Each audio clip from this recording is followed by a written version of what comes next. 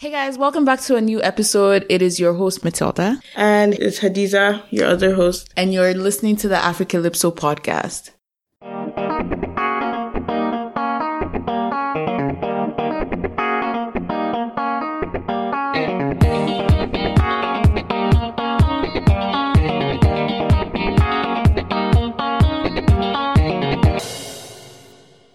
Hi guys, welcome back to a new episode. This is the episode where we have a guest. Spoiler. And our guest, he's worked in editorial, so text and video journalism, business development, online marketing, PR. You know, add it. He's worked at Zikoko. Okay. He's worked at Ringier. He's worked in the past at Cabal, right? Yeah, so Big Cabal is the current company that has Zikoko. Okay. Well, our guest has started introducing himself because we didn't do enough. So we're just going to go ahead and introduce him. His name is Fuad Lawal. Hey, welcome on our podcast. Yeah, He was just waiting to use that word. He's been practicing. So how are you today, Fuad? Yeah, I'm late. You guys already know. I'm awake. That's what is important, right? That is what is important. We're recording bright and early today, because, it's good for your schedule. It's good for Hadiza because Hadiza gets very cranky once it's at the end of the day. So this is the best time to record. Honestly. Exactly. And Fuad, could you give us I gave them a background of what you do, but could you give us just a little background on what you do in your own words?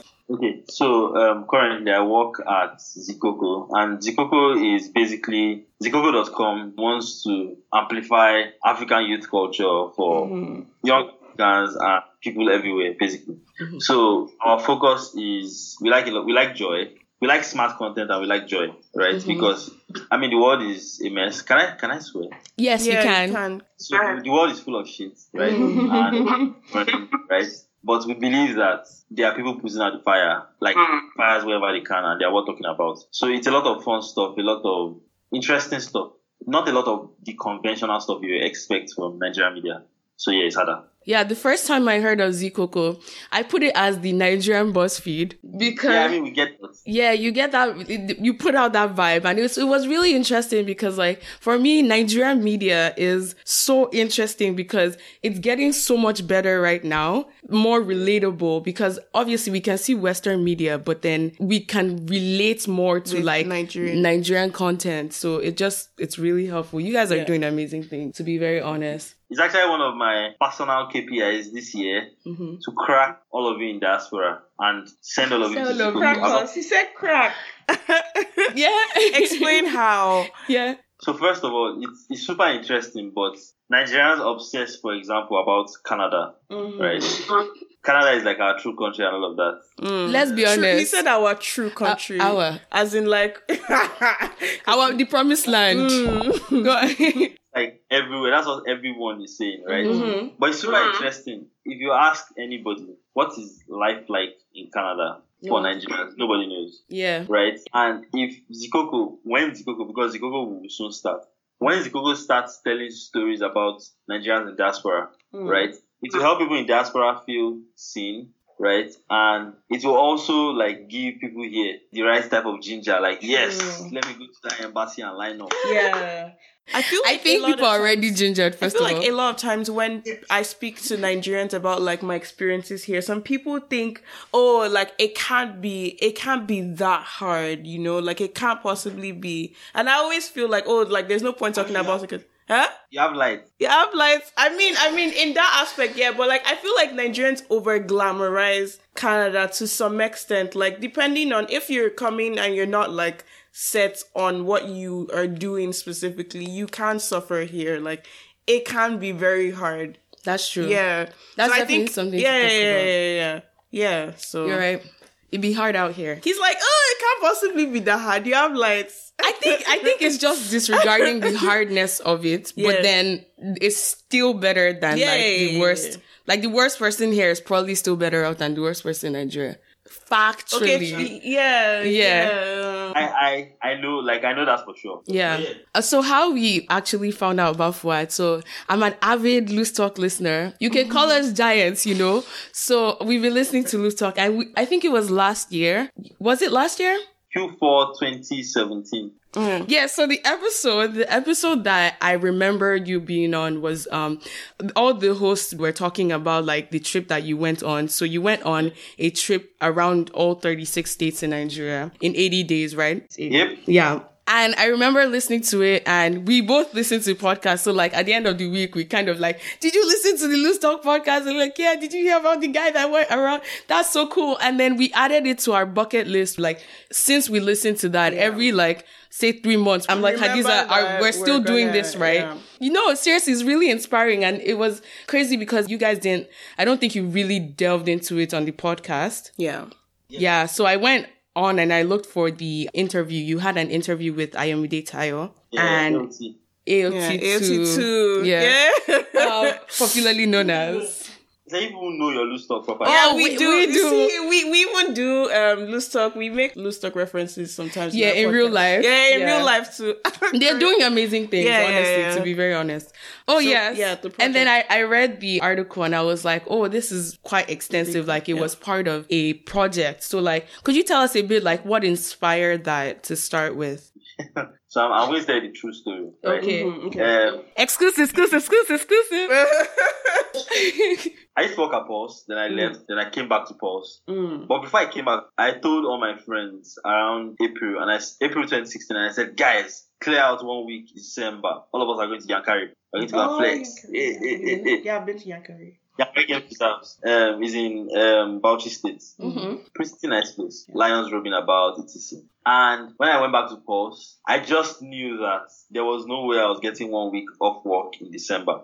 Because at Pulse, everybody works on holidays. Everybody's still working stories because they're like, it's a media company. People still consume stuff even when they're holidays. Yeah, that's true. I started fantasizing. I was like, you know what? I mean, my friends say that I used to talk about it a lot before, but I just started thinking that what if one day, like, what if I just travel around the entire country? And I just started fantasizing and thinking about it and taking notes.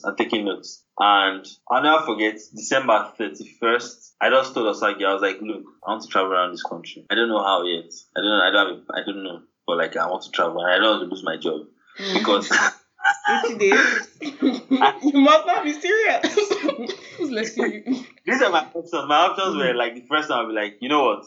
Osagi, fuck off. Right? I'm going to travel for 3 months. And I don't care what will happen after. I don't care that I'll be unemployed, etc. I was scared. I was scared of unemployment. As you should be. I was like, Osagi, can you allow me to travel for 3 months and come back and still have a job? Can that work? And my third option was, what if I just travel as work? Do you understand? Pitched it as an editorial project. So basically it was how can we make everybody win? And I was like, if I'm going to pitch it, I'll never forget the day I pitched it to Osagi. He was resting. We have like a resting room at the office, and it was in the evening. Like I already know Osagi's times, like the times where his defenses are like his sweet spot. Yes, like talking to your father. I was when I just pitched him. I was like, yo, I want to travel. This, that.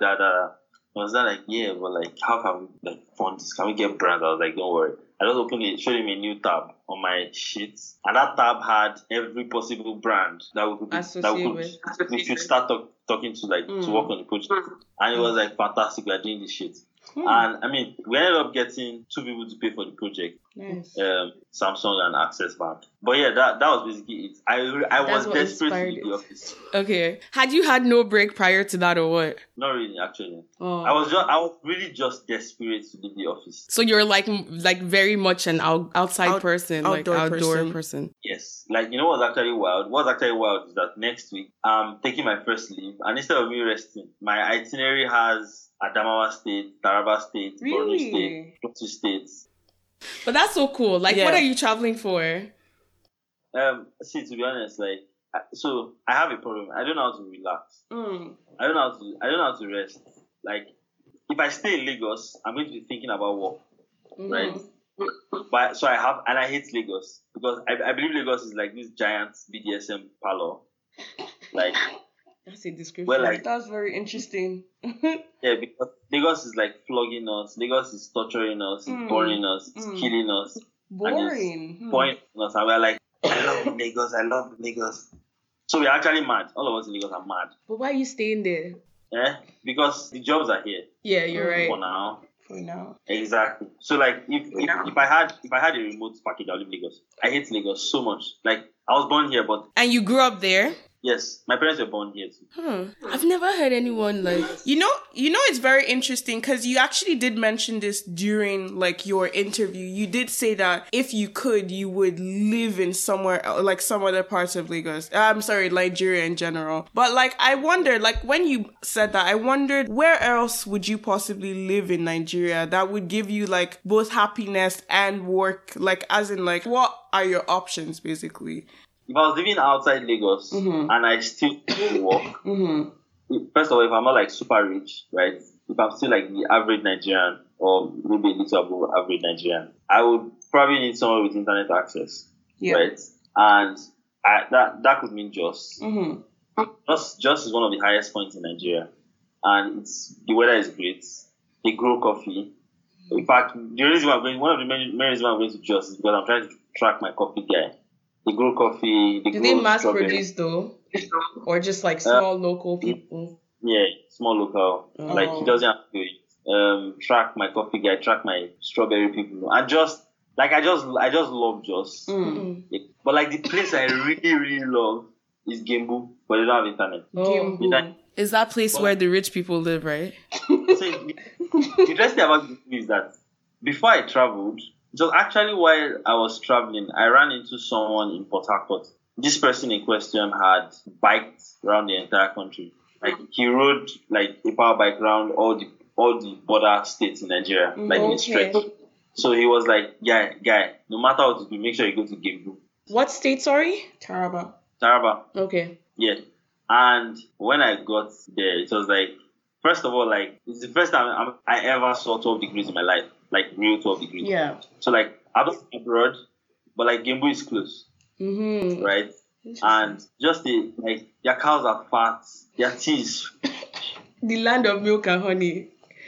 Exactly. Like, it's like Gembu is secret. Secrets.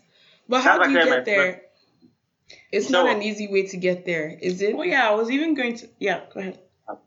Pretty hard to get there. Pretty hard. Because there are no plane, there are no airstrips, there are no public airstrips in Gembu. Because why I said airstrips, there might be one billionaire that secretly, apparently, like, Obasanjo has a house there, Atiku has a house there, because the place is just super chilled. Do you understand? Like, it's just the kind of place that you just go and you just disappear from the world, like, or disappear. Therapy. You go and detox from like. This is actually therapy. Like, they could set up a like kind all of those like resorts there, right? Like, does it seem like the kind of place you want to set up a resort? Yep. Okay. Everything is cheap there. Nice. So yeah. So when you pitched the idea of the trip to Osage, and then you spoke like you were not scared of like to go on the trip, right? But I'm just like, how were you not scared of going around Nigeria for 80 days? Like, knowing what you know now, knowing what you know now, would you have been scared? Like, if someone else told you about their trip around Nigeria, would you have been scared, basically? Like, what made you not scared? So first of all, I was obsessed. There was that. Secondly, I generally approach life with the mentality that nobody will miss me when I die. So that's grim. That's deep. Do not judge me. But like, yeah, I was like, what's the worst that can happen? Like, to me, you die once. Like, right. So you're like YOLO, like, as in, like, it doesn't matter. Like, as long as I die doing what I love, basically, it doesn't really matter if I die, basically. I can't find the exact words, but it feels like a waste to not see new things. It feels like a waste of life. So like, I was at a place where I felt trapped in the office, and the only alternative was to just do this. And like, there was no like calculated idea at the beginning. A lot of my validations, I was figuring them out along the way and everything. Oh, like, but during the trip? Yes. Oh, interesting. Okay. and like when people were resisting, even before I traveled, because there was some resistance at the office, of course. Interesting. But like it was like an idea that just came in my head. I just held on to it. Like everything depended on it. Like I just held on to it. So yeah. Also, like I mean, a friend of mine, I was talking to a friend of mine last year. I was telling her about how the road trip, and she was like, "But that's all you used to talk about in like 2015." I'm like, "Eh?" I had no idea I used to talk about it. I think I've just always been obsessed with travel. And just I have a compulsive need to understand how people tick and like why people do the things they do, why people behave the way they behave. Nice. Yeah, so I guess a lot of that also means absorbing as many experiences as possible. It's kind of like for like AI, you have to feed it as much data as possible, and the more data you feed it, the more better decisions can make it. So yeah, I guess so. All of like half of that stuff. If you ask me in 10 minutes, I've forgotten everything because I'm just there like I mean like how intellectual can I get now for these people? I just give them some really sophisticated things that will be like so yeah. Interesting. So you already kind of talked about it that you kind of planned the trip on the way, but I'm like you had to have some sort of logistic planned out, like as in, didn't you think you would need translators along the way, for example, or like how much do you think it would cost, and like even the time deciding how long it would take and stuff? Okay, so what I meant was logistics. I had my itinerary on lock, right? Okay.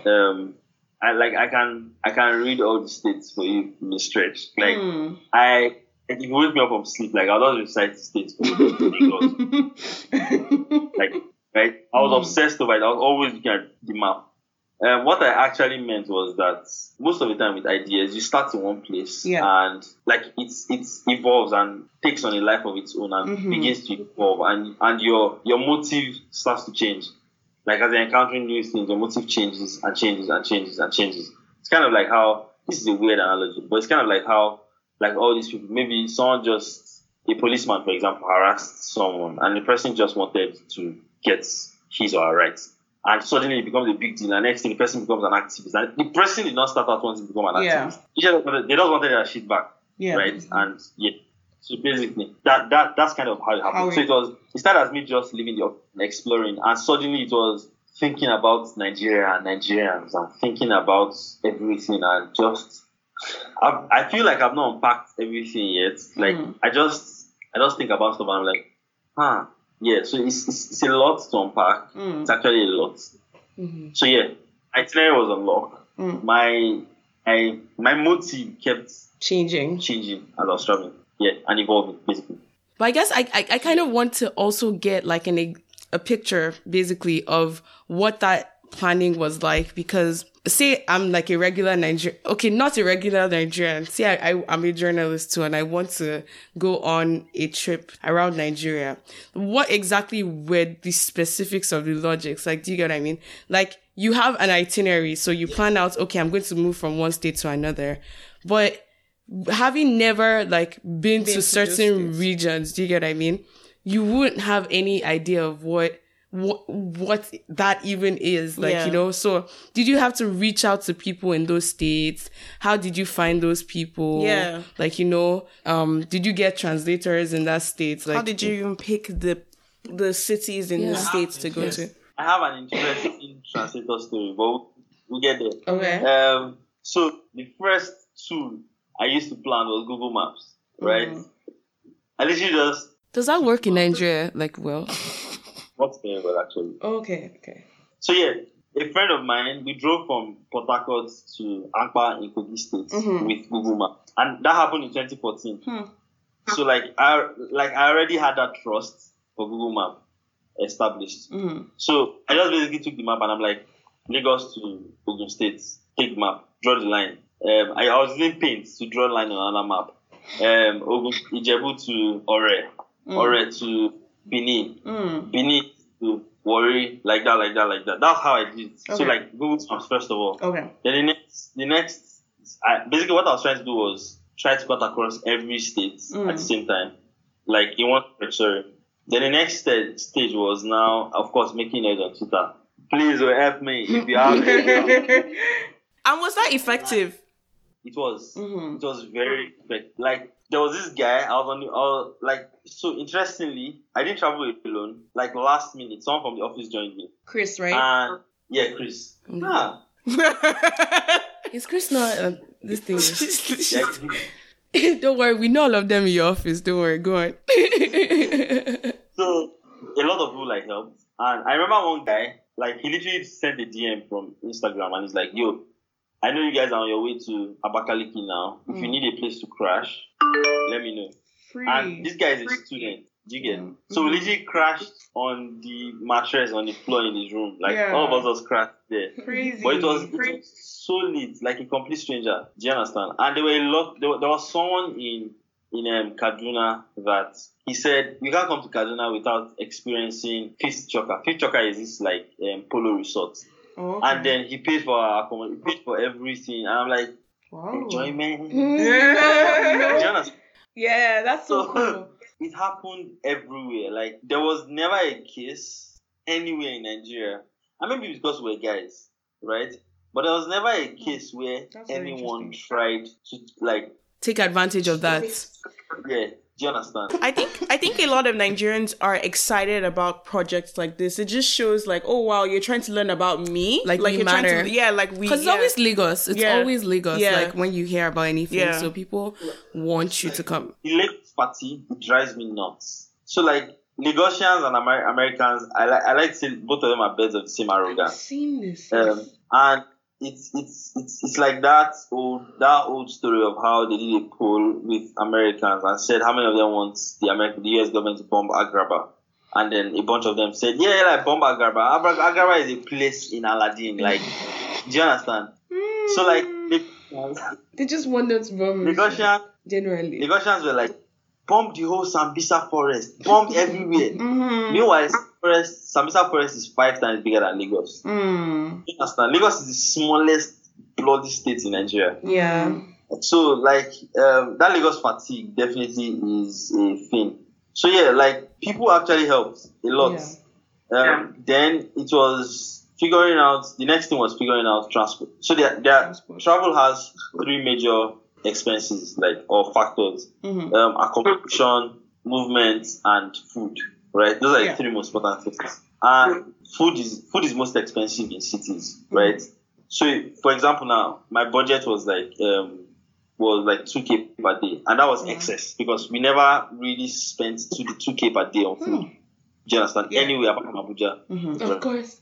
right? Okay. Then next was hotels. Like we plan around couches and hotels. Anywhere we don't see anybody. There are some states where we don't even know anybody, to be honest, right? And we just went in like blind. Yeah, and like still it went fine, except for the time we got in trouble. But we'll get there. We actually did. Remember? Yeah. I could not say it on the podcast, but the full gist. Okay, good. We like the full gist. Yeah. But like just an announcement for the listeners. He gives a very, very, very detailed experience in the Ayomide Tayo interview. So when we post this episode, we're gonna put a link to that on our Twitter page. So head to our Twitter page and like click that link. Yeah. But yeah, you were saying. So figuring out hotels to stay. To be honest, there's some states we didn't even know any hotels. Like we entered Umaya in Abia State in the night, and like we didn't know anywhere. We couldn't speak Igbo. Okay, Chris knew some Igbo, but like we just found a hotel, and we walked into the room, and Chris just sniffed and said, "This room is short time." Like, so you know the body heats, that post-sex body heats. Yeah. Yes, like we could feel it. Oh. Right? But it was 10 p.m. This was even much later. And we're strangers in a town. Yeah. Like, have the luxury of, the bed sheets and and then just change the place. Oh, it's nasty. Like, we literally what I did was, I just carried my jacket and I sprayed it on the part of the bed and I just slept on it. And in the morning, I did not shower. Oh. I just wore my jacket and left because I cannot come and die. Right? But like, a lot of the time, we didn't have the luxury of nice rooms. and nice. In fact, we didn't care about nice bathrooms until like a babe joined us, and she changed our lives forever. Oh, wow. Okay. So she started caring about that, and then you guys actually started living Like that, or like you guys were just considering her. I'll never forget. She was like, we're in Bauchi, and she was like, "What? I hate to be that babe, but I don't like this bathroom. We need to go to another hotel." And I'm like, No, like, it didn't make Nigerian any girls sense. actually Like, enjoy generally. so Yeah. She forced us to enjoy it. Yeah. Mm-hmm. But like we were like sufferhead mode before she came, like proper sufferhead Olympics. But you didn't need to, like, that was kind of like an option. Like, you could have Found like Yeah. places. Okay. Yeah. So it sounds pretty like, I don't know how you'd be able to do it. Like, do you think you'd be able to do that without reaching out to people? Like, I as an individual, could I just be like, oh, today I want to go to all 36 states and go to all 36 states? Do you think that's realistic? I think it's realistic because we didn't know anybody in more states than the states you where we did. knew people. Okay. Plus, the question at the beginning was, is it possible for the average Nigerian to travel around the entire country today? And in some sense, we answered that, right? Because when we entered Bauchi, we didn't know anybody. When we entered Zamfara, we didn't know anybody. When we were in Abia, when we were in Enugu, like there are a lot of places we didn't know people. Mm-hmm. And I kid you not, it got to a point where I got so confident that I would just walk up to a stranger and say, I'm new in this town. Where can I find this? And they would like describe to me and they'd be like, Do you understand? So I think I got intoxicated with the innate goodness of the average Nigerian. That's So interesting. the average human, to be honest. The innate Because goodness. You never hear that about Nigerians. Like, specifically. I believe it more than most people, and I have evidence. Evidence to back Right. it up. Right. So yeah, basically that's it. Okay. So then you finally finished planning it and everything, and then you set out on the trip. Can you walk us through, like, you kind of already did walk us through. What was your itinerary? Like, how did you guys move around and, like, you know? So first of all, we moved around strictly with public transport. Public transport. Can I ask you a question before we Yes. delve into that, actually? You had talked about, like, getting feedback. Some people were not in support of what you were doing, even before you left, like, people in your office specifically. Yeah. So like, What were their concerns? Like, why? first of all, there was a lot of like 80 days, like the entire country, like As in, it's not so realistic. like they were valid concerns. Do you understand? Like they're like, break it down, do it regionally. Why do it in one stretch? Why do the entire country? Why go to like northeast? Oh, why go to Zamfara? Oh, why go? Don't go to this place. Oh, this place is not safe. Oh, don't go to Inambis. Don't go to IPOP's place. There were valid concerns. Yeah. Do you understand? Like I said, I was like beyond reason. I was mad. It's a good thing because, like, you did it and then you survived, and, like, it just shows. And I feel like Lagosians have this idea of, like, have an idea of other states that might be over. Like, he made the America reference, and I found that to be really true because the average Lagosian doesn't know that much about other Nigerians. Like, I had somebody tell me that Ibira is basically Yoruba. Yeah, like, Lagosians don't know enough about, like, you. I was like, many others. just say my name. Yeah, Say my name. Or like they'd be assuming things about Hausa people or northern people in general, and I'm just like, I'm not even from the north necessarily, but I know this is not true, you know. So like, I feel like a lot of the concerns are kind of like because of the media we consume about like other parts of Nigeria And the lack thereof. and the lack thereof. Yeah. Exactly, like Yeah. Yeah. But okay, good concerns then. Okay, so now walk us through, like, this trip that you went on. Okay, so we left Lagos from the park in Oshodi, headed to Ijebu Igbo. From Ijebu Igbo, went to Ijebu Ode in Ogun State. From Ijebu Ode State, went to Ore in Ondo State. From Ore, went to Idonre. From Idonre, went to Benin. Idonre is like Idonre Hills. From Idonre, went to Benin in Edo, got our first police trouble. From Benin, went to Warri. From Warri, on the way to Asaba, more police trouble. From Asaba, we went to Onitsha, ran into IPOP people, Nnamdi Kanu's people. Them. Asked for directions to Nnamdi Kanu's house. They told us what to do when we get to his house, etc. Went to Ogbunike, like, caves. like historical place. Is that in Asaba as well? No, that's I'm sorry, that's Onitsha. That's like 1 hour from Onitsha. It's in Anambra. Okay. Yeah, then from Anambra, we went to Owerri in Imo State. From Owerri, we went to Oguta. It's in Imo State, to Flora Nwakpa's town. Okay. Juku had this famous bunker then. There. Yeah, the kidnappers took over. Yeah, but anyhow. Then from Imo State, we went to Bayelsa, Yenogwa. We barely did anything in Bayelsa because it was raining throughout, so we stayed indoors. Mm-hmm. Then from Yenogwa, we went to Port Harcourt. That's my city. Yeah. So after PH, we went to Aba. From Aba, interesting thing about Aba, when we went to the shoe plaza in Arera Market, those guys make 40,000 pairs of footwear every week by hand.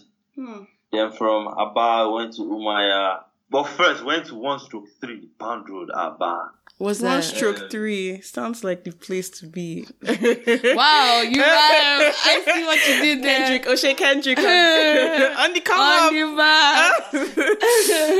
What's that?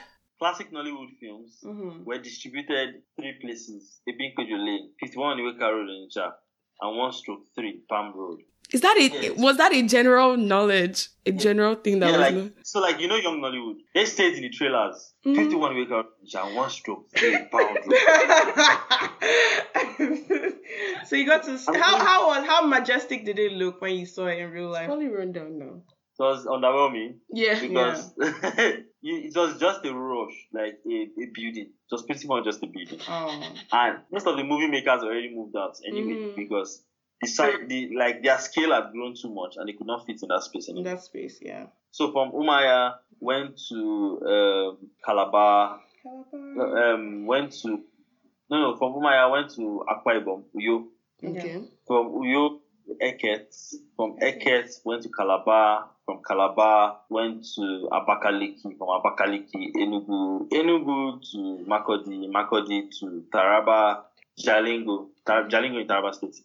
That was the longest time we spent on the road. We spent 10 hours. And like the 2 states are beside each other. We spent 10 hours to get to Jalingo. But they're relatively big states. It's a huge state, yeah. Yeah.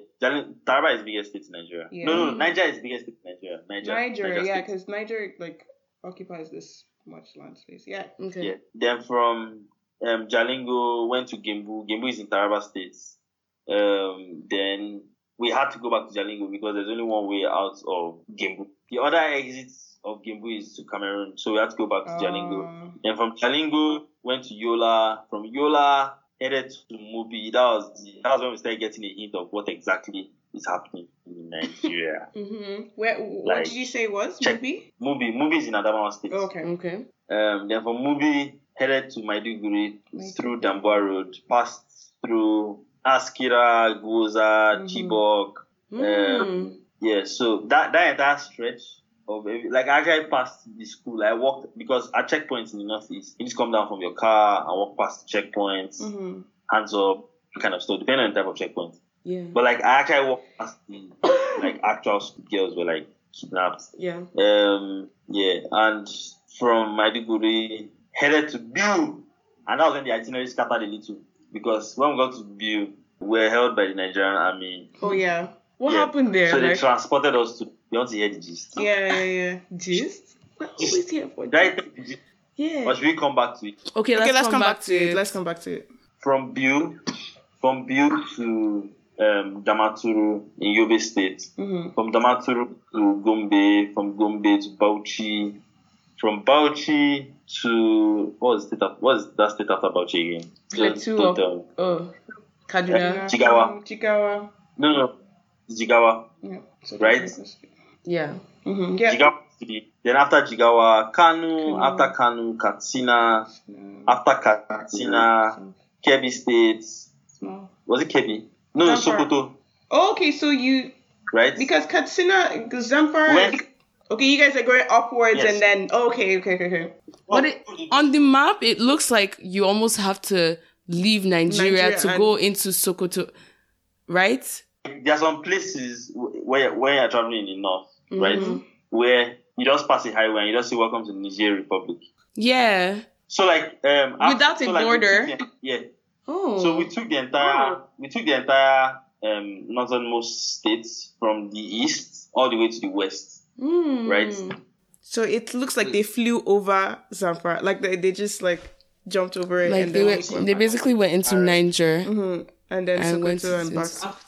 Zamfara was after Kano. Was after Kano. Was definitely after Kano. 2 states after. Then Zamfara, then maybe Yes, Sokoto. Zamfara. Yeah, Okay. Kano, Katsina. Because I remember that when we were in Kano, Susan got panicky and was like, because she's going to Zamfara, she wants to buy dresses. Like, so What that, about Zamfara is so like was different from the other northern states? When I was leaving the office, I immediately was like, Zamfara, why against Zamfara? Like, I was like, yeah, like, because the state in Nigeria is like, Zamfara, that place is a death sentence for Christians. And we got to Zamfara and everybody was just chilling. Oh, she had to buy a dress to cover up, basically, right? Yeah. But like so it wouldn't seem like she is Christian. She didn't wear the dress in Zamfara. Because what is weird is that we got to Zamfara in the night and the first people we interacted with were all Christians, Igbo, some of them were from Benue. And they live there. Nneka, yes. One of them, Nneka, was born there. She speaks Hausa, but she's actually Igbo. That entire coastline, Sokoto down to Kebbi, from Kebbi to Niger State, from Niger State into Abuja, from Abuja. Did you do Kaduna or Jos first? From Abuja to Nasarawa, because we went to Farinwa. From Nasarawa to Jos, from Jos to Kaduna back to Abuja. We took the train to Abuja, then down to State. There's a train. Yeah. Okay. Yeah. What was the experience like being on the train? Was it run down? No, it was actually it's like the only thing this government is proud of. Like the train. So like it works and it's on time. If you come late, you do not get a ticket on time, you miss the train and you wait for the next train. So like it gets the kind of treatment that airports get. Basically. Oh. Yeah. Of course it will be in Abuja for reasons we know. Exactly. So from Kogi, Kwara State, went to Ekiti, from Ekiti, went to Osun State, from Osun State, went to Oyo State, from Oyo State, passed through Ogun State again, Abeokuta, then Lagos. First of all, I think it's amazing that you don't even have that written down and you're just saying it.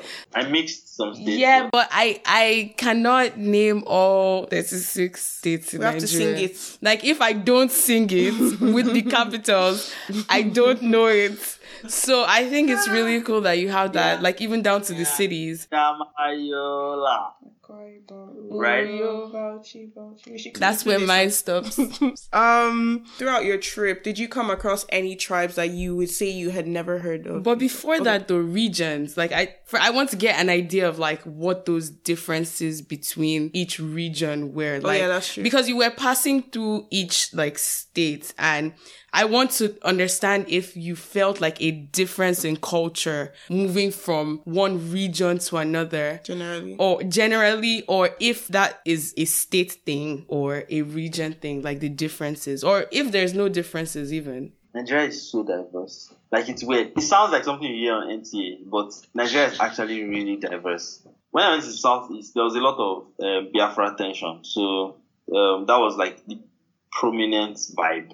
And I was in Nnamdi Kanu's house. And I saw people crying. Like, he came out of his house and people were crying. Like, I was like... Was that very much around the time when the uprising of, like, Nnamdi Kanu and all his Wahala things were happening?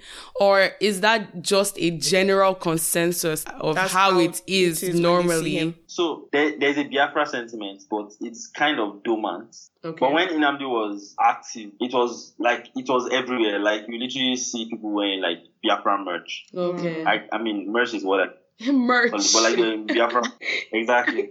And I remember we played a prank. We played a prank on a.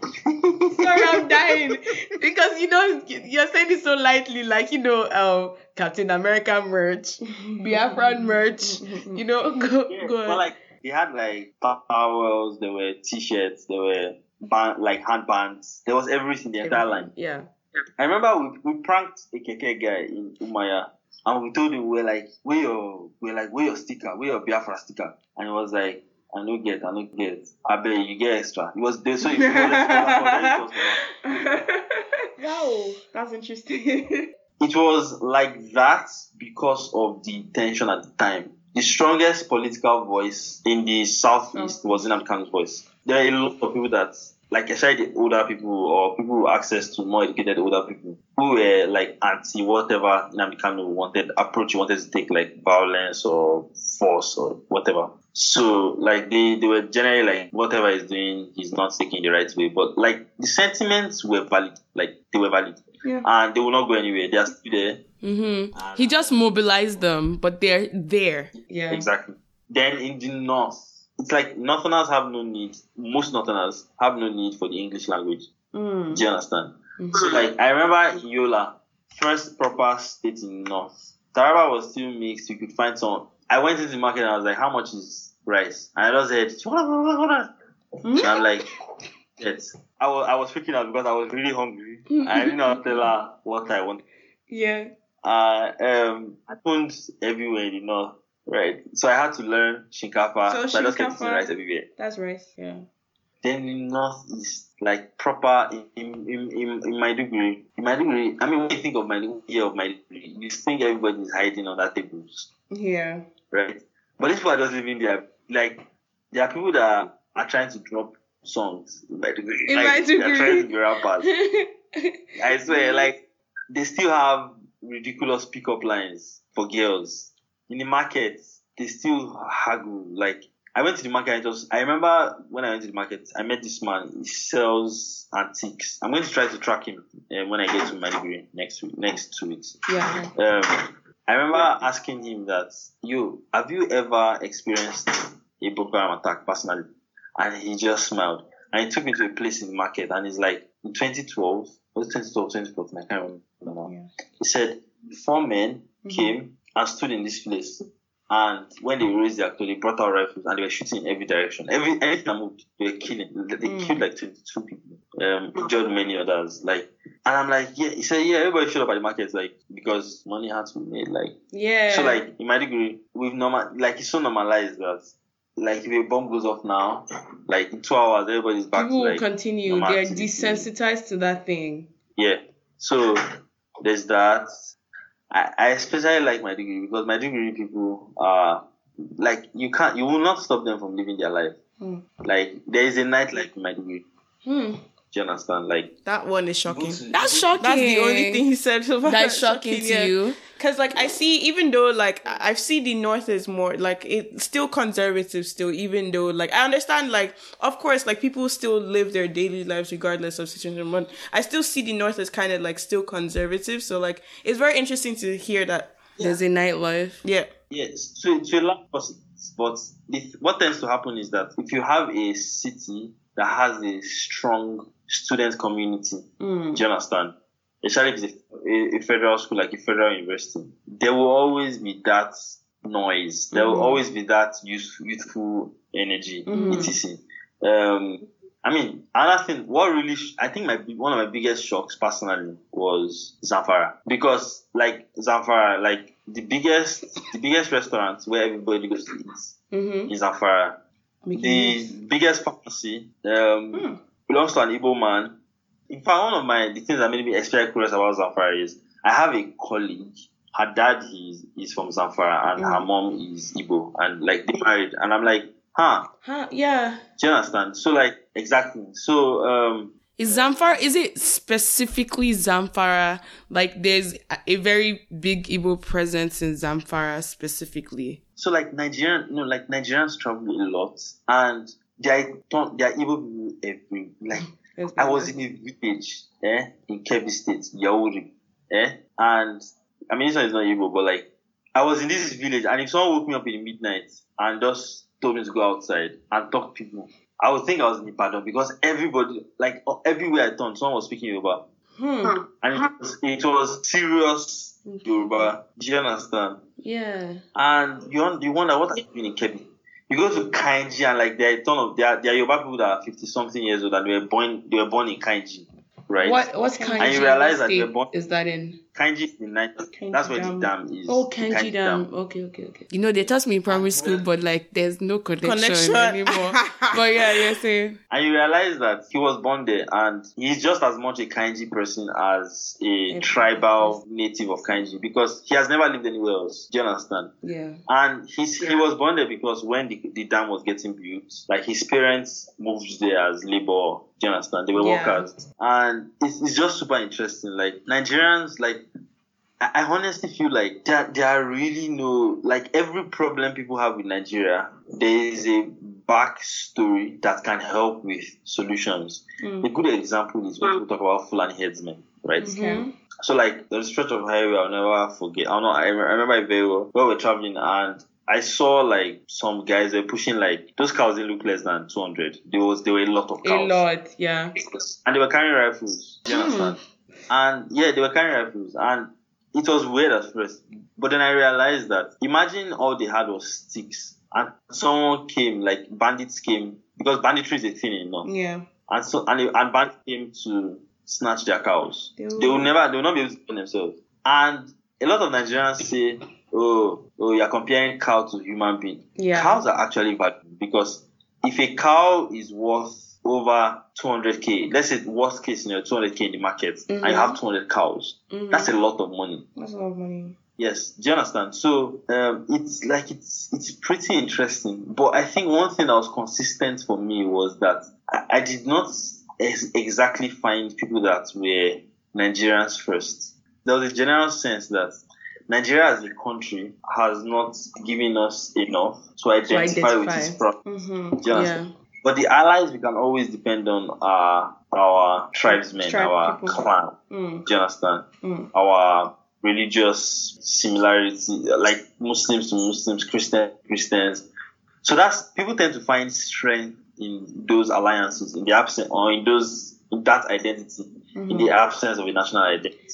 I feel that's like what's consistent. Nigerians who come here identify with Nigerian, being more Nigerian first before their tribe even, I feel, because like a lot of times in conversations, I mean, you just know generally this person is probably Igbo because of their name, but like that doesn't really mean anything. That doesn't mean anything as compared to being in Nigeria, like, as in, there's no reference to tribe, like, rarely. But that's Canada. That's another thing that's really, I find really funny, because, not to divert from this, I'm probably going to take this out, but like, going to Houston and seeing the Yoruba community in Houston, they so strongly identify with being Yoruba.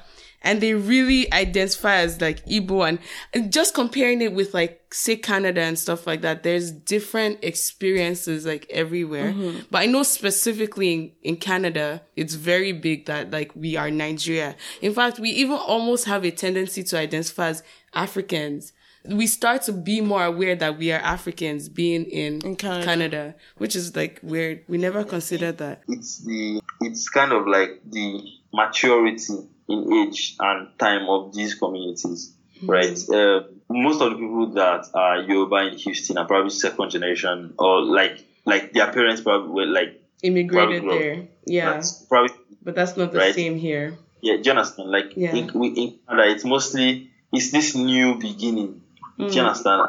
Like in 20 years, there are probably people that want to identify as Yoruba and Igbo. Like, take for example in London, I was saying in the news the other day that it's actually like a serious business where they have Yoruba classes where they teach children how to speak Yoruba. Do you understand? So it's kind of, I think it will change, like with the next generation. There will also be this wave of, I identify as this, I'm Yoruba.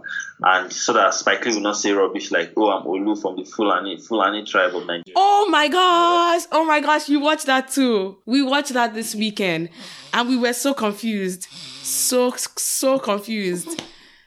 But yeah, that's a completely other story. But anyways, Nigerians are being, we're like the face of Africa. We're your token African person in movies nowadays. That thing didn't make sense, honestly. We had to pause it to understand what he was saying. Exactly. Like maybe his mother. Like we said maybe his mother, but no, that's not what they were doing. Yeah, that was a blatant mistake. Yeah. Sad. Disappointing. I was like, there's no point having Nigerians on TV if you're gonna do this. Like, especially when you're forming woke. yeah. Especially super woke Spike Lee.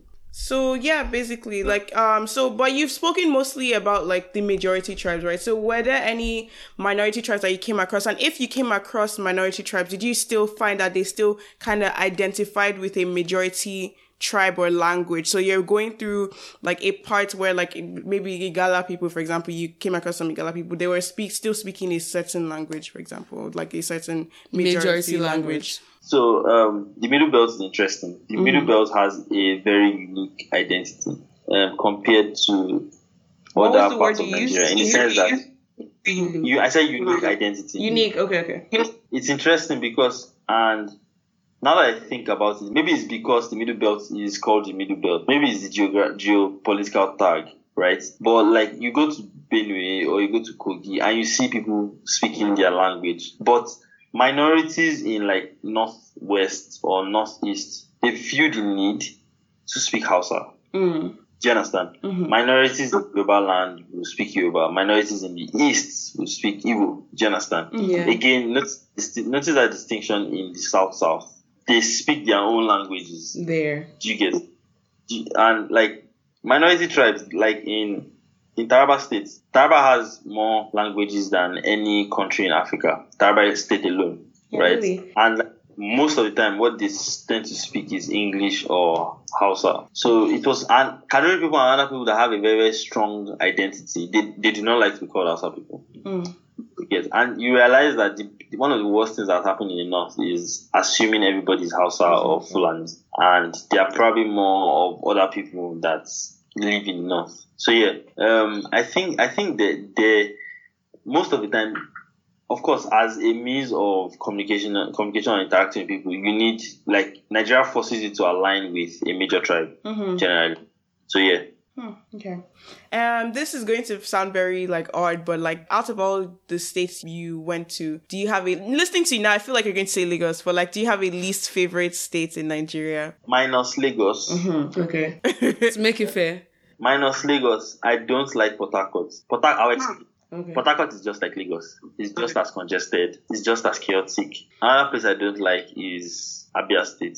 Abia State is the Abia State. That's Aba and Umaya. Why didn't you like them? Is it dirtiest state in Dirty. Oh, interesting. Super dirty. So what made it, like, why was it dirtier than other states? Is it like they're trying to create an industry without thinking of the repercussions, kind of like Lagos and all other states? So like, what exactly? Maybe they just don't care. You already summarized it. At the time, Abia State is highly like entrepreneurial and everybody is making something, cutting something. But the state has poor waste management. Yeah.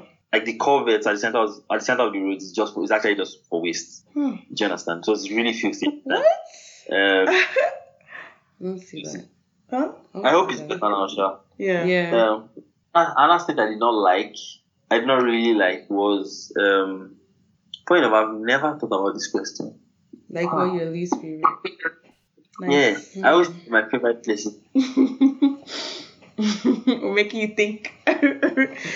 Yeah, I think I won't say least favorite, but like one of the most underwhelming states was Jigawa. Jigawa. In what sense? Jigawa is just like they just have roads and nothing else. Yeah, like it's just like nothing is happening. I feel like it's one of those states I wish one of these more commercial states should just annex the state and build housing projects for people. And then it's just really nah.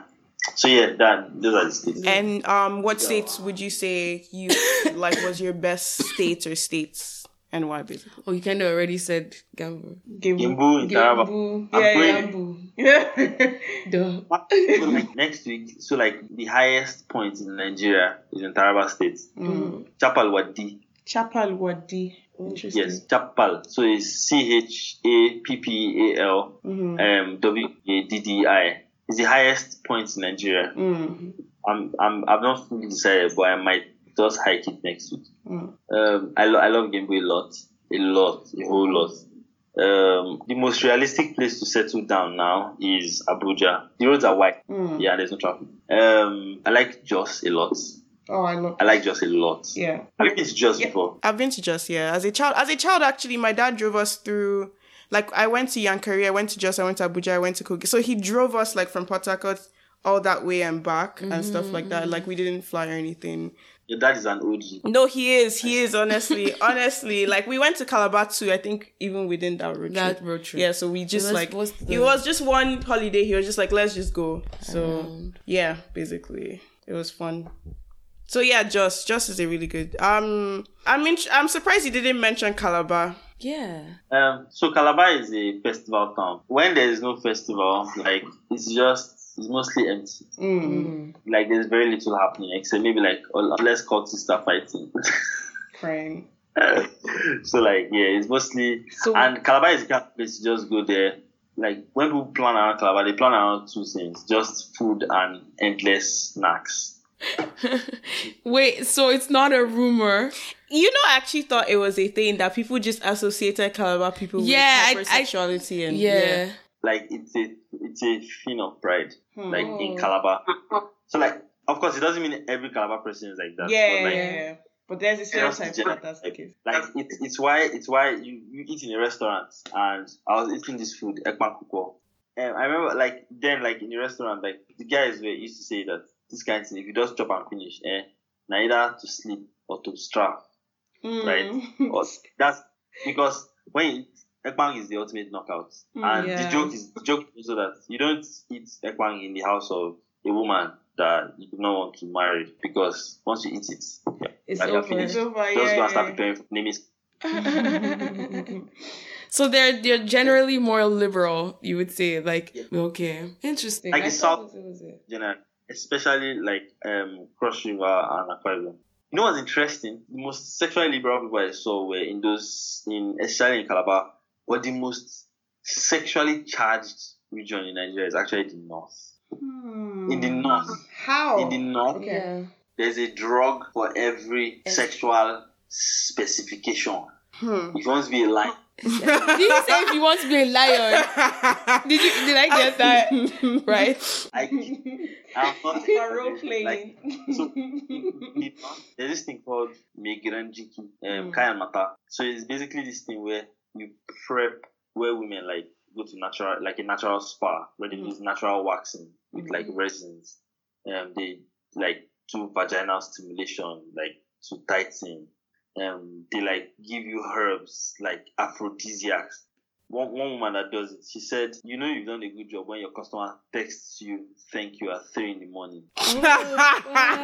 That is so crazy. That's so crazy. That's confusing too, especially like thinking about the fact that they have those like a very conservative culture. Yeah. How does that work? How does that work hand in hand? Bruh. Somehow. It's interesting that it's not even Lagos that like, you know, we like talking about the most. I think we just have the most mouth people in Lagos. That's what it is. That's what, like in the north, bruh. Like they'll tell you that if you eat this stick, you'll be hard for like 3 hours. Like you don't hear great things. It's a really crazy thing. Apparently, I think my most interesting from that woman that does the native spa thing is that her husband now called a few days later and said, that thing you did for her, how frequently is can she they be getting to? it? Subscribe Please in continue. advance. Yeah. Do not mess with, Not so do not sexually charged. Interesting. Like, but I find it also weird that like we group the North as like we just say the North. Like you know how like there's Northeast, Northwest, and all of that. Is the generalization somewhat accurate? Like would you say their culture is kind of similar across the span? Or is that just a very unfair generalization when we just say the North? South does. Yeah. Okay, so it's super interesting, but whenever we make these generalizations, sometimes it's true and it's false. Okay. And I will explain. It's like the single story. Yeah.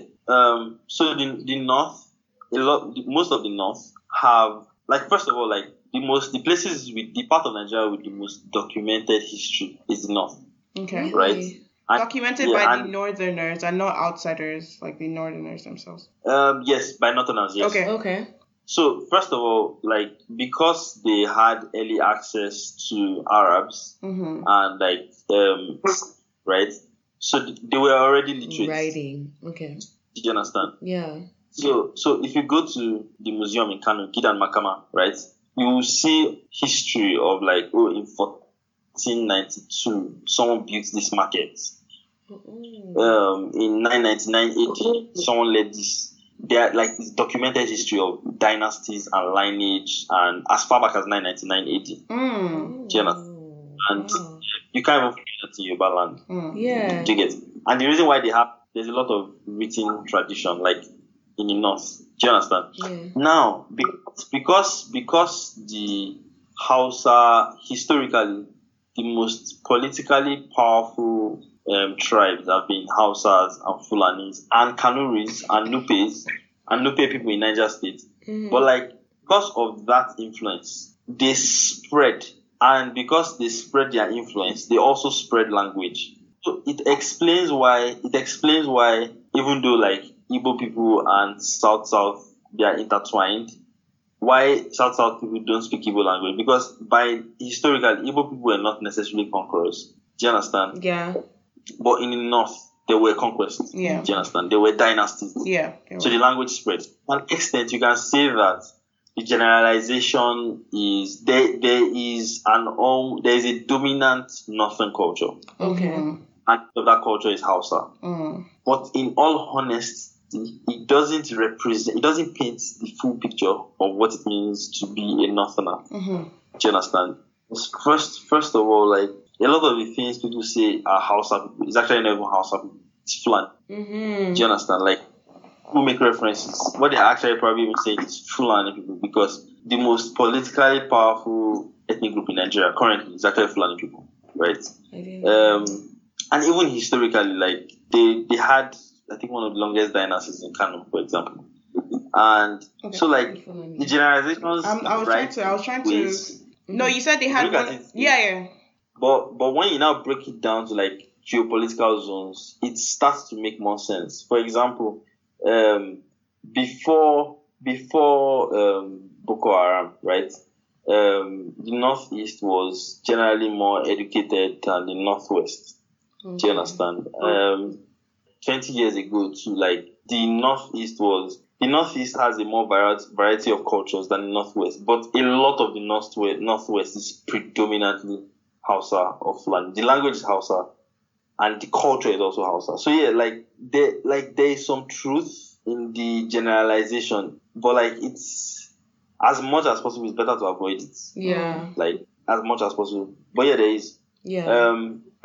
Yeah, again, it makes sense because, like I said earlier, a lot of them fell under the same throne. Yeah. To get. It's kind of how English people everywhere were ruled by our mommy in England. Our mommy!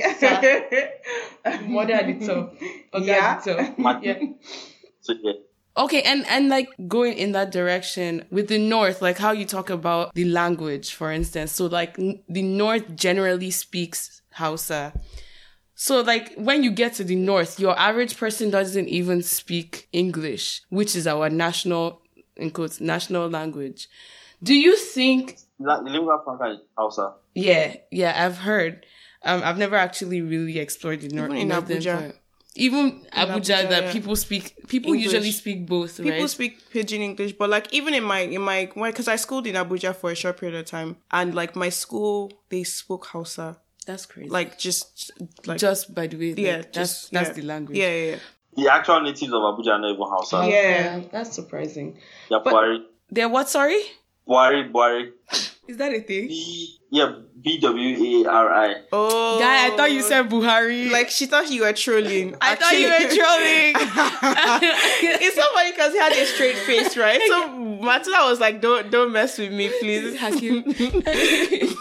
Yeah, so like I just find it really interesting because it's like, do you think that they should teach that in the South? Because if I am a Southerner, you are trying to preach one Nigeria, but I go to the North and I can't even exist without that language. Like, do you think we should make it in an actual national language? Like we should have 3 national languages versus just English as a national language. Like English plus House, Igbo and Yoruba. But like, I feel like I understand what you're saying, but then the fact that like the North is it's a very big landmass and that they don't even speak English, like the general public doesn't. It gives it more of an urgency than even like the reason why I would disagree is you're looking at that in terms of like, okay, for being a Nigerian, looking at Nigeria, you're Nigerian first, right? But a lot of Nigerians, I feel like, would disagree with that because you're trying to say Hausa people are already like controlling politics. Now you want Hausa, us to accommodate them. Like you want that was my question. Like, do you think it should be that way? Or should it be vice versa, where it is mandatory? Because currently the national language is English. Like, do you get? So what are your opinions from that exposure? Well, like Hadiza, I think you already gave the answer.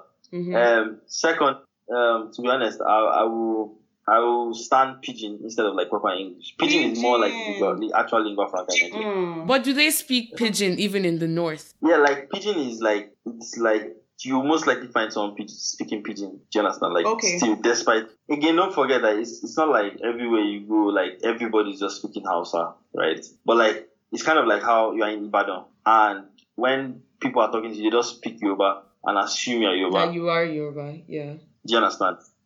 In the North, because it is everywhere in the North. Do you understand? So that's basically it. But it's not like there's no one that like speaks English. Like you would go somewhere and like there would be no one that can speak English. For example, like when I was at Yola in Jimeta is market. When I had that food thing, when I was like, I want rice, and she was like, so a guy just came and he's like, everybody was like, hey, Turanchi is English. And he now repeated what she was saying to me. Again, the factor there was education. I think he was the most educated among them. And I remember he had a college of education degree, something. So yeah. Of course, literacy is higher in the North. So you'd push Pidgin as a national language. So basically, if you couldn't speak Pidgin, you wouldn't be able to make the 80-day trip. To be honest, like when I learned Yade, when I learned Inajinwa, when I learned Nawane, oh God, let me tell you guys this very funny story. Do you want to hear the story? Yes. Thursday. I was in Daura, Buhari's village in Katsina. I saw this keke and I was like, park. And he stopped. And I'm like, Nawane is how much? And then he says the amount. And I say, back with it. And then he starts blasting Hausa. And I'm like, shit. Oh my God. And then I just say, Ba Hausa. And you know what he said? He said, then why did he just speak to me in English? Oh, shit! You at that point you probably look like all those Americans that come and then they just do bonjour.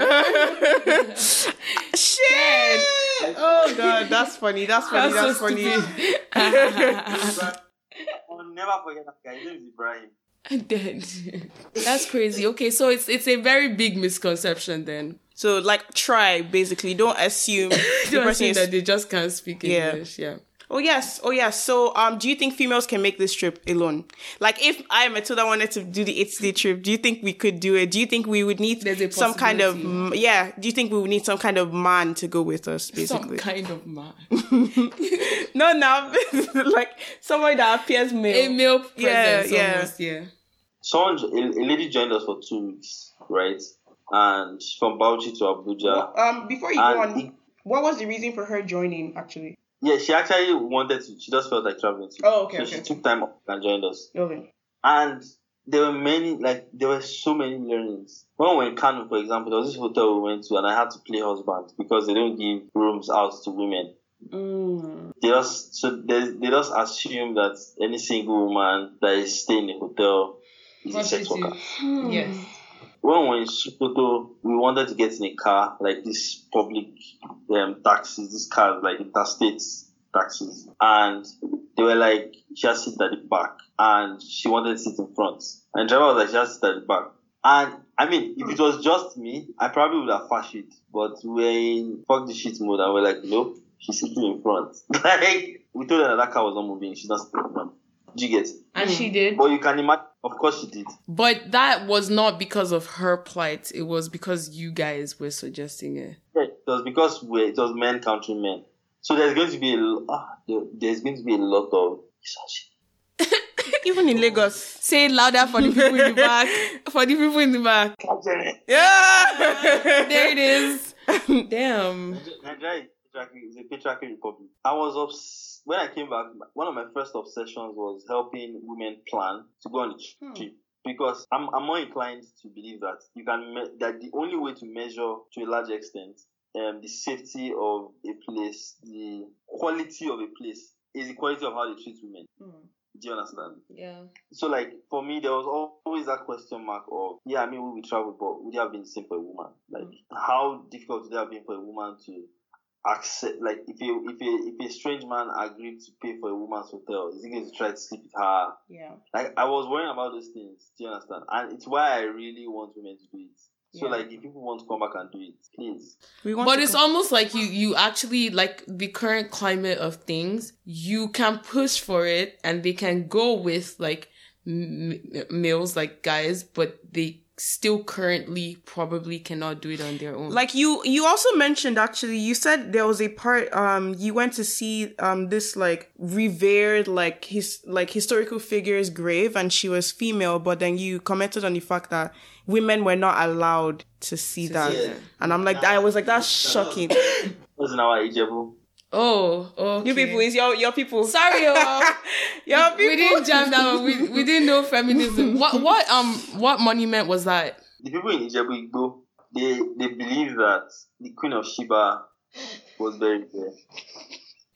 I love it. So in this place they call it Shungbo Eredu, and it's pretty interesting because that place is actually is an archaeologist's wet dream. That whole town. There's some history that I will not entirely unpack. Do you get? But like, I mean, they said no, women should not be allowed to. Why exactly? What is their reason for it? Yeah, like it's just men being men.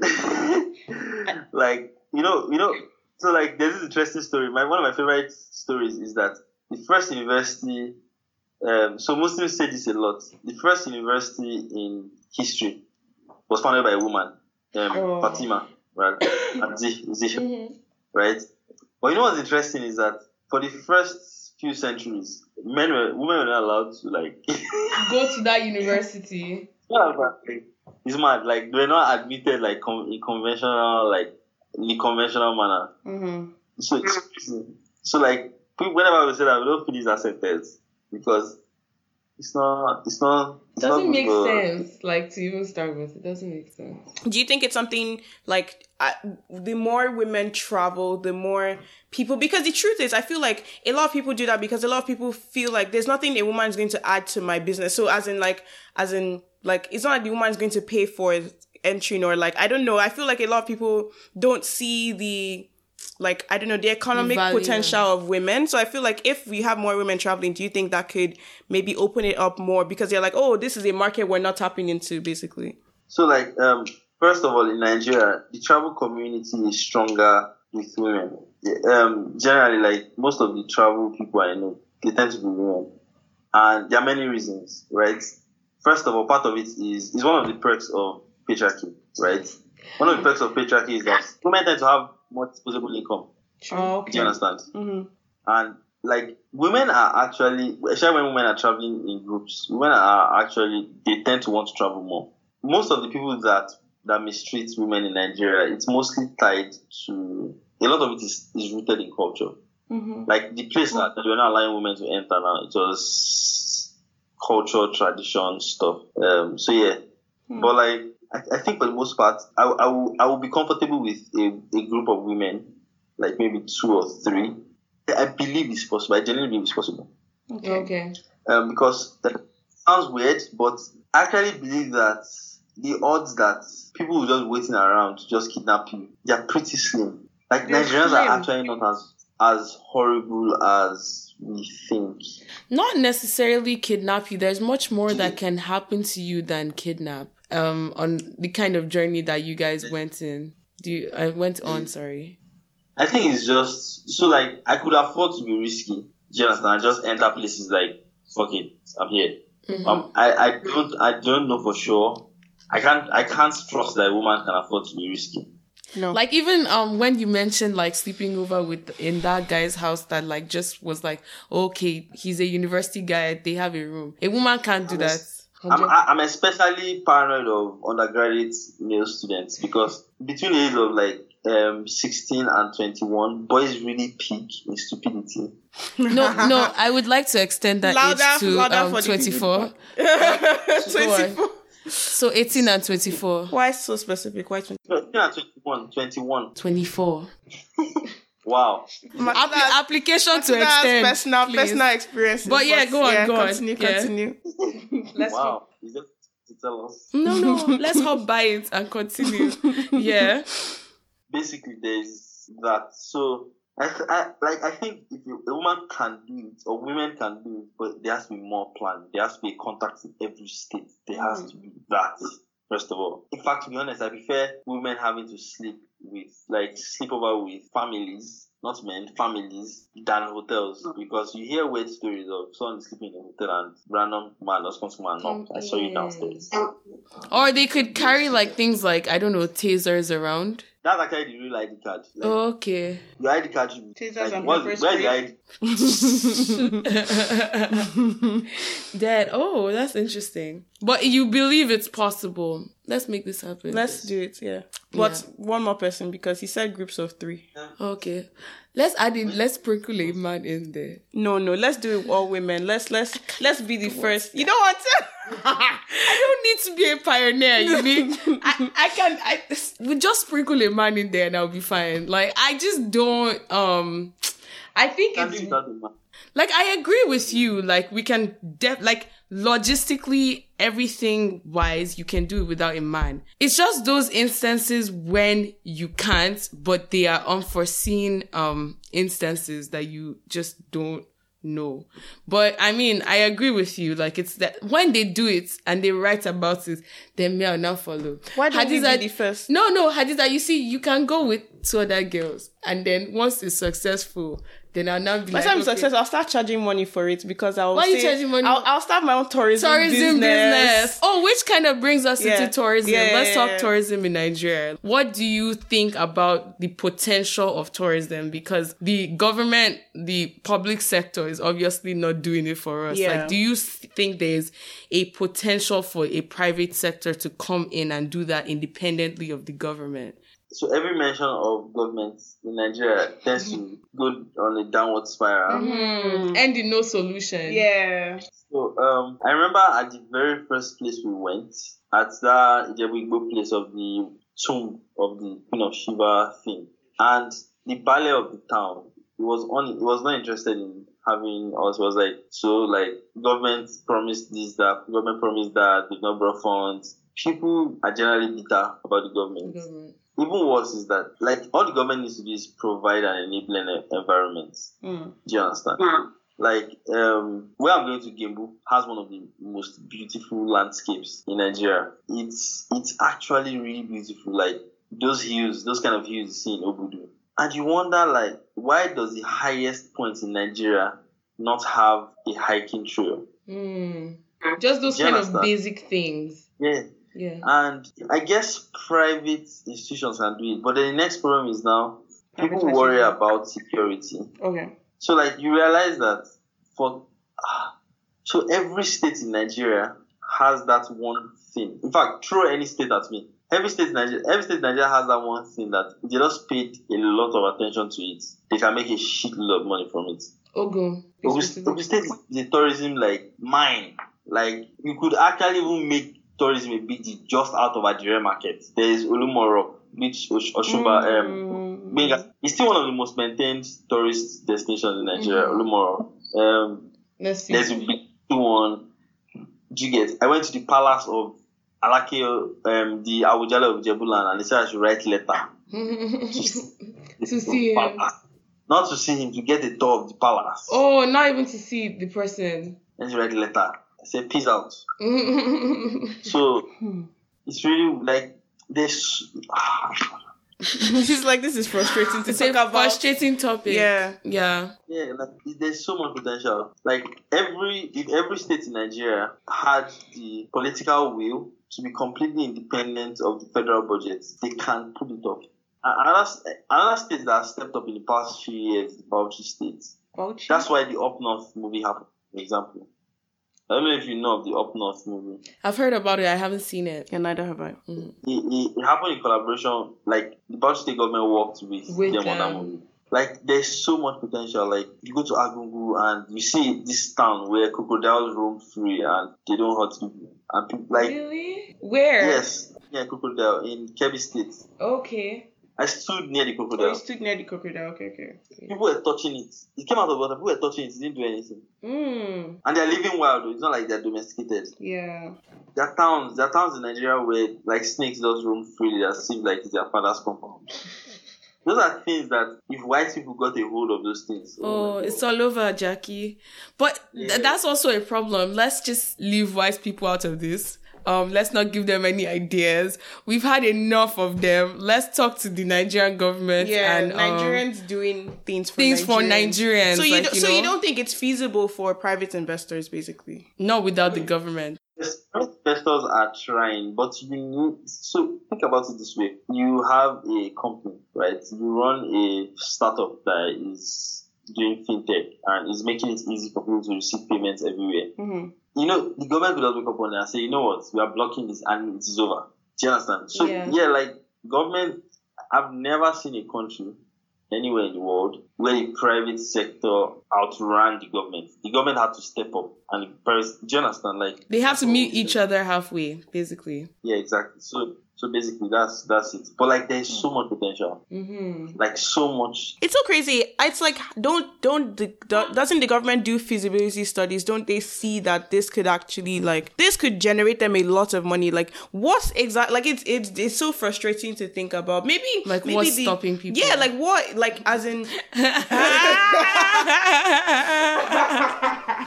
He's like, feasibility one. Like, I don't know, like, it just doesn't, like, when you think of it, it doesn't It's frustrating. make any sense. Like, it's like this, like, very small thing. Like, some things you put very small investments in, right? And then they could just make so much for money. you. But like, maybe they're just not ready to do the work. I think our government is a generally incompetent one. So there's no logic to it, I don't think. I say it again. As in, ladder for everybody. It's so frustrating because, yeah, you're right. Like, I haven't even seen half the country, but I know that there's potential there. But would you think, like, if someone was to do, like, let's say a documentary or something, a film, or create something that kind of stares emotional, like, I don't know, like, makes the public feel emotional Connected about, to like, the everything whole that's going journey. Do you think that would force the government, because maybe the government doesn't care, but then people suddenly care about wanting to go to those places in the documentary, wanting to see? He's shaking his head. No, you don't think so? I will explain. So the way Nigeria is, see Maslow's pyramid, everybody is sitting at the bottom. Like, for most people, like, there's this need to be safe. Like, Nigerians just want some safety, and so it's why you speak to Nigerians and you hear Nigerians. I don't know if it's like that for people outside Nigeria, but you hear Nigerians say stuff like privileged Nigerians say stuff like, "Oh, I know I'm in a bubble and I'm fine with it. Like, I'm comfortable in my bubble, right?" Building this safety of a perfect life and ignoring like a lot of the rest. Again, to stir up that thing you're saying you want to stir up. It will work only when it speaks to a collective Nigerian identity. Okay. Currently, I don't think that exists inside Nigeria. Okay. The idea of a patriotic Nigerian is a diasporan concept. Okay. That's the That's interesting. That almost That's exactly sad. brings us to the last question we had today. Yeah. About that struggle that you had with the so-called pan-Nigerian identity. And we've it's almost like throughout this whole conversation, we've talked about it here and there, like talked about how there is no basis in anything. Like, to like call yourself Nigerian, you know, the general sense of it. Do you think it's necessary though? Like, do you think there is a way to do that and still acknowledge the fact that we have all these really complex identities within our like specific villages, then going out to the regions, going out to the states and everything? Like, why don't you, first of all, could you start by explaining why you think that it doesn't exist? Then how you think that we can create that possibly in the future? So it doesn't exist because there really is no, okay, tell me one, minus bragging rights and maybe Jollof music and I think jollof rice. Jollof is still a diaspora thing, but yeah, It is. It's not like natively, even Afrobeat is not really ours, like we borrowed it here and there. But which is fine, that's how culture works. yeah. But like, tell me one thing, one advantage of being in Nigeria, just one. You've named That all of is them. the same, that's the same across the board. The board. You've named them. We have a rich history, but we're not tapping into it. No, but the rich history is still tribal. Yeah, but then we can find, I feel like if people, I feel like we just don't know enough about each other. And if we know enough about, a lot of people know about their tribe, but that's it, right? No, but Hadiza, I can know about your tribe, but not identify with it. I can know about Canadian culture, but I'm not Canadian. Do you get what I mean? But, okay. So let me say something. I think it is possible to have a collective Nigerian identity. And I think it is important. How? But the thing here is, you are not Canadian, right? But you Soonest. you respect. But like, you look for it, and the reason you look for it is because Canada has a true promise that you can see, that you already experienced. And it's kind of like you have a great product and you are currently in your trial period, like you're still in trial, 30-day trial, right? To unlock your trial. Yes. I spoke to someone for an interview, and he said the Nigerian dream is to minimize your losses because there will be losses. Do you understand? Like, yeah. One day you're going to be on your way to work and on your way back home after a stressful day at work, and you're going to like fall inside a ditch and drown because someone in the government didn't think to cover that. You are going to drive on a highway and enter a pothole and the car will have accident, and it will be because someone did not cover that pothole.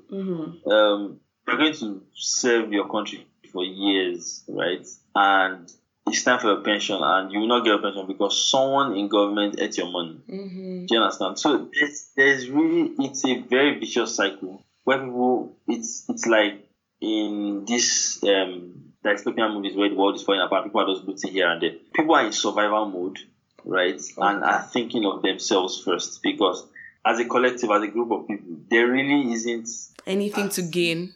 Do you understand? So if you ask me, what's the solution to it? My solution, first of all, is to look at history. There are a lot of grievances in Nigeria. Every region has a conflict. Has an intra, like within them conflict. Maybe except the Northwest. But most people have their own conflict. But the Northwest has banditry to deal with. And those things tend to be like ethnic, right? In Osun State, if you are in Ife and you go to Modakeke to go and get a land, you could get killed, right? So like there's a lot of ethnic tension, mostly from old grudges and old wounds. And if we do not confront those things first, we can't move forward, right? Because an Igbo man will always be paranoid of, say, a Northerner. A Yoruba man will always be paranoid of an Igbo man. But by the time we speak to these grievances and acknowledge them, that they exist, then we can begin to move forward. A good example, of course, everybody's favorite example these days is Rwanda, right? If you go to Rwanda, and apparently if you go to Rwanda and you ask a person, are you Hutu or Tutsi? They say, no, I'm Rwanda. Right? We're going to do a podcast episode on that because there's still negative effects from that. There have still been negative outcomes from the bliss that they're enjoying to an extent. But yeah, that's a whole other thing. But I understand what you mean. They acknowledge their past. I think I kind of agree with you, because my general opinion on leadership is that a true test of a good leader is what happens after you leave. Kind of like Hugo Chavez was a great leader, was a great revolutionary until he was no longer alive, and his country fell apart because of his mistakes. So I mean, I look forward to seeing what happens after Kagame, right? I'm a little worried. Like sometimes I worry about it. I mean, but I have my own to worry about, but I worry about that one. Yeah. So yeah, but I believe so. Like I'm not necessarily about us abandoning our native differences. I believe they are worth celebrating. I believe they are a selling point, because we can collect people's money by just telling them that, look at this tribe, look at this language, we can just collect white people's money. And I'm all for, collect the bag. Yes. But then those things need to be addressed. Yeah. We need to have as a people. We don't have that yet. Yeah, that's a really good way to conclude that. Before you go, like, could you talk a bit about, like, we've kind of come to the end of the topic about Nigeria. I know, like, you guys at Zikoko are doing this thing called Aluta and Chill. Could you talk about that a bit? Okay, so, if you look at every statistic in Nigeria, you see, the largest demographic in Nigeria is young people, like 40-something% of the population is below 35 years old. Yeah. So like when I joined these people last year, and I was trying to like think of ways to target audiences, one thing I realized that the most underrepresented voice in this youth bloc is the student voice. So if you start for ASU strike, you don't see students' opinions. Mm-hmm. It's always the ancient people that are talking about it. You see old men arguing with each other about ASU. If you Google, like, it's never really students talking to them. Like, it's not. So I kept thinking, and everybody in the office to had the struggle, and we're like, what can we do to like just find the student voice? Like, and I was thinking of revolutionary ideas, and I was like, wait, Brandon Stanton is already doing something that works, which is Humans of New York, right? And then I was like, you know what? What if we just attempt to create an army of Brandons everywhere? Because in one way, first of all, they find original stories that even me, I'm like, do you understand? Yeah. Secondly, we attempt to create a talent pipeline, because you know the saying, talent is evenly distributed, opportunity is not, right? So like, what is the experience like? What was it like for a student? What was it like being a student when Boko Haram was mounting checkpoints in my degree, like a few years ago? Yeah. That's it. That's a story. That needs to be told. Do you understand? We deserve to hear. And there's a ton of that. So it's an attempt to try to find students everywhere. And it's not just students in Nigeria, students everywhere. Really? Do you understand? So we hear these things where people that school in Nigeria always like look at abroad students. I'm like, all these ones, like, they are coming here with their big head, whatever. But you realize that many students, and you probably know one or two students, their parents teacher had to sell everything to send them to school. Yeah. Do you understand? Some people, even after selling everything, still can't even afford it, and people still come here. Some people still struggle. Work. Struggle. Struggle, generally. Yeah. So those stories are important because it gives us a sense of what it means to be a Nigerian student, even in these places, even where we think it is easy. Do you understand? Yeah, that's basically the point of Aluta and Chill. Just amplifying the student voice everywhere. I mean, it might evolve, but for now, it is still very Humans of New York-esque, and we are constantly looking for students who are interested in becoming curators. Yeah. And when this episode rolls, like, we're also gonna drop a link on our Twitter again at Africalypso Pod on Twitter. You can follow us, and then we're gonna post all those links. So if you follow us, you can like see all of that. We'll post that. I think it's a really, really good like opportunity, like, to hear stories. Like, they are, even just amongst my friend groups, there really are a lot of stories that like we tell amongst ourselves, but are really, really. Sorry, what did you say? Collect these stories, collect them. Yeah, we got you.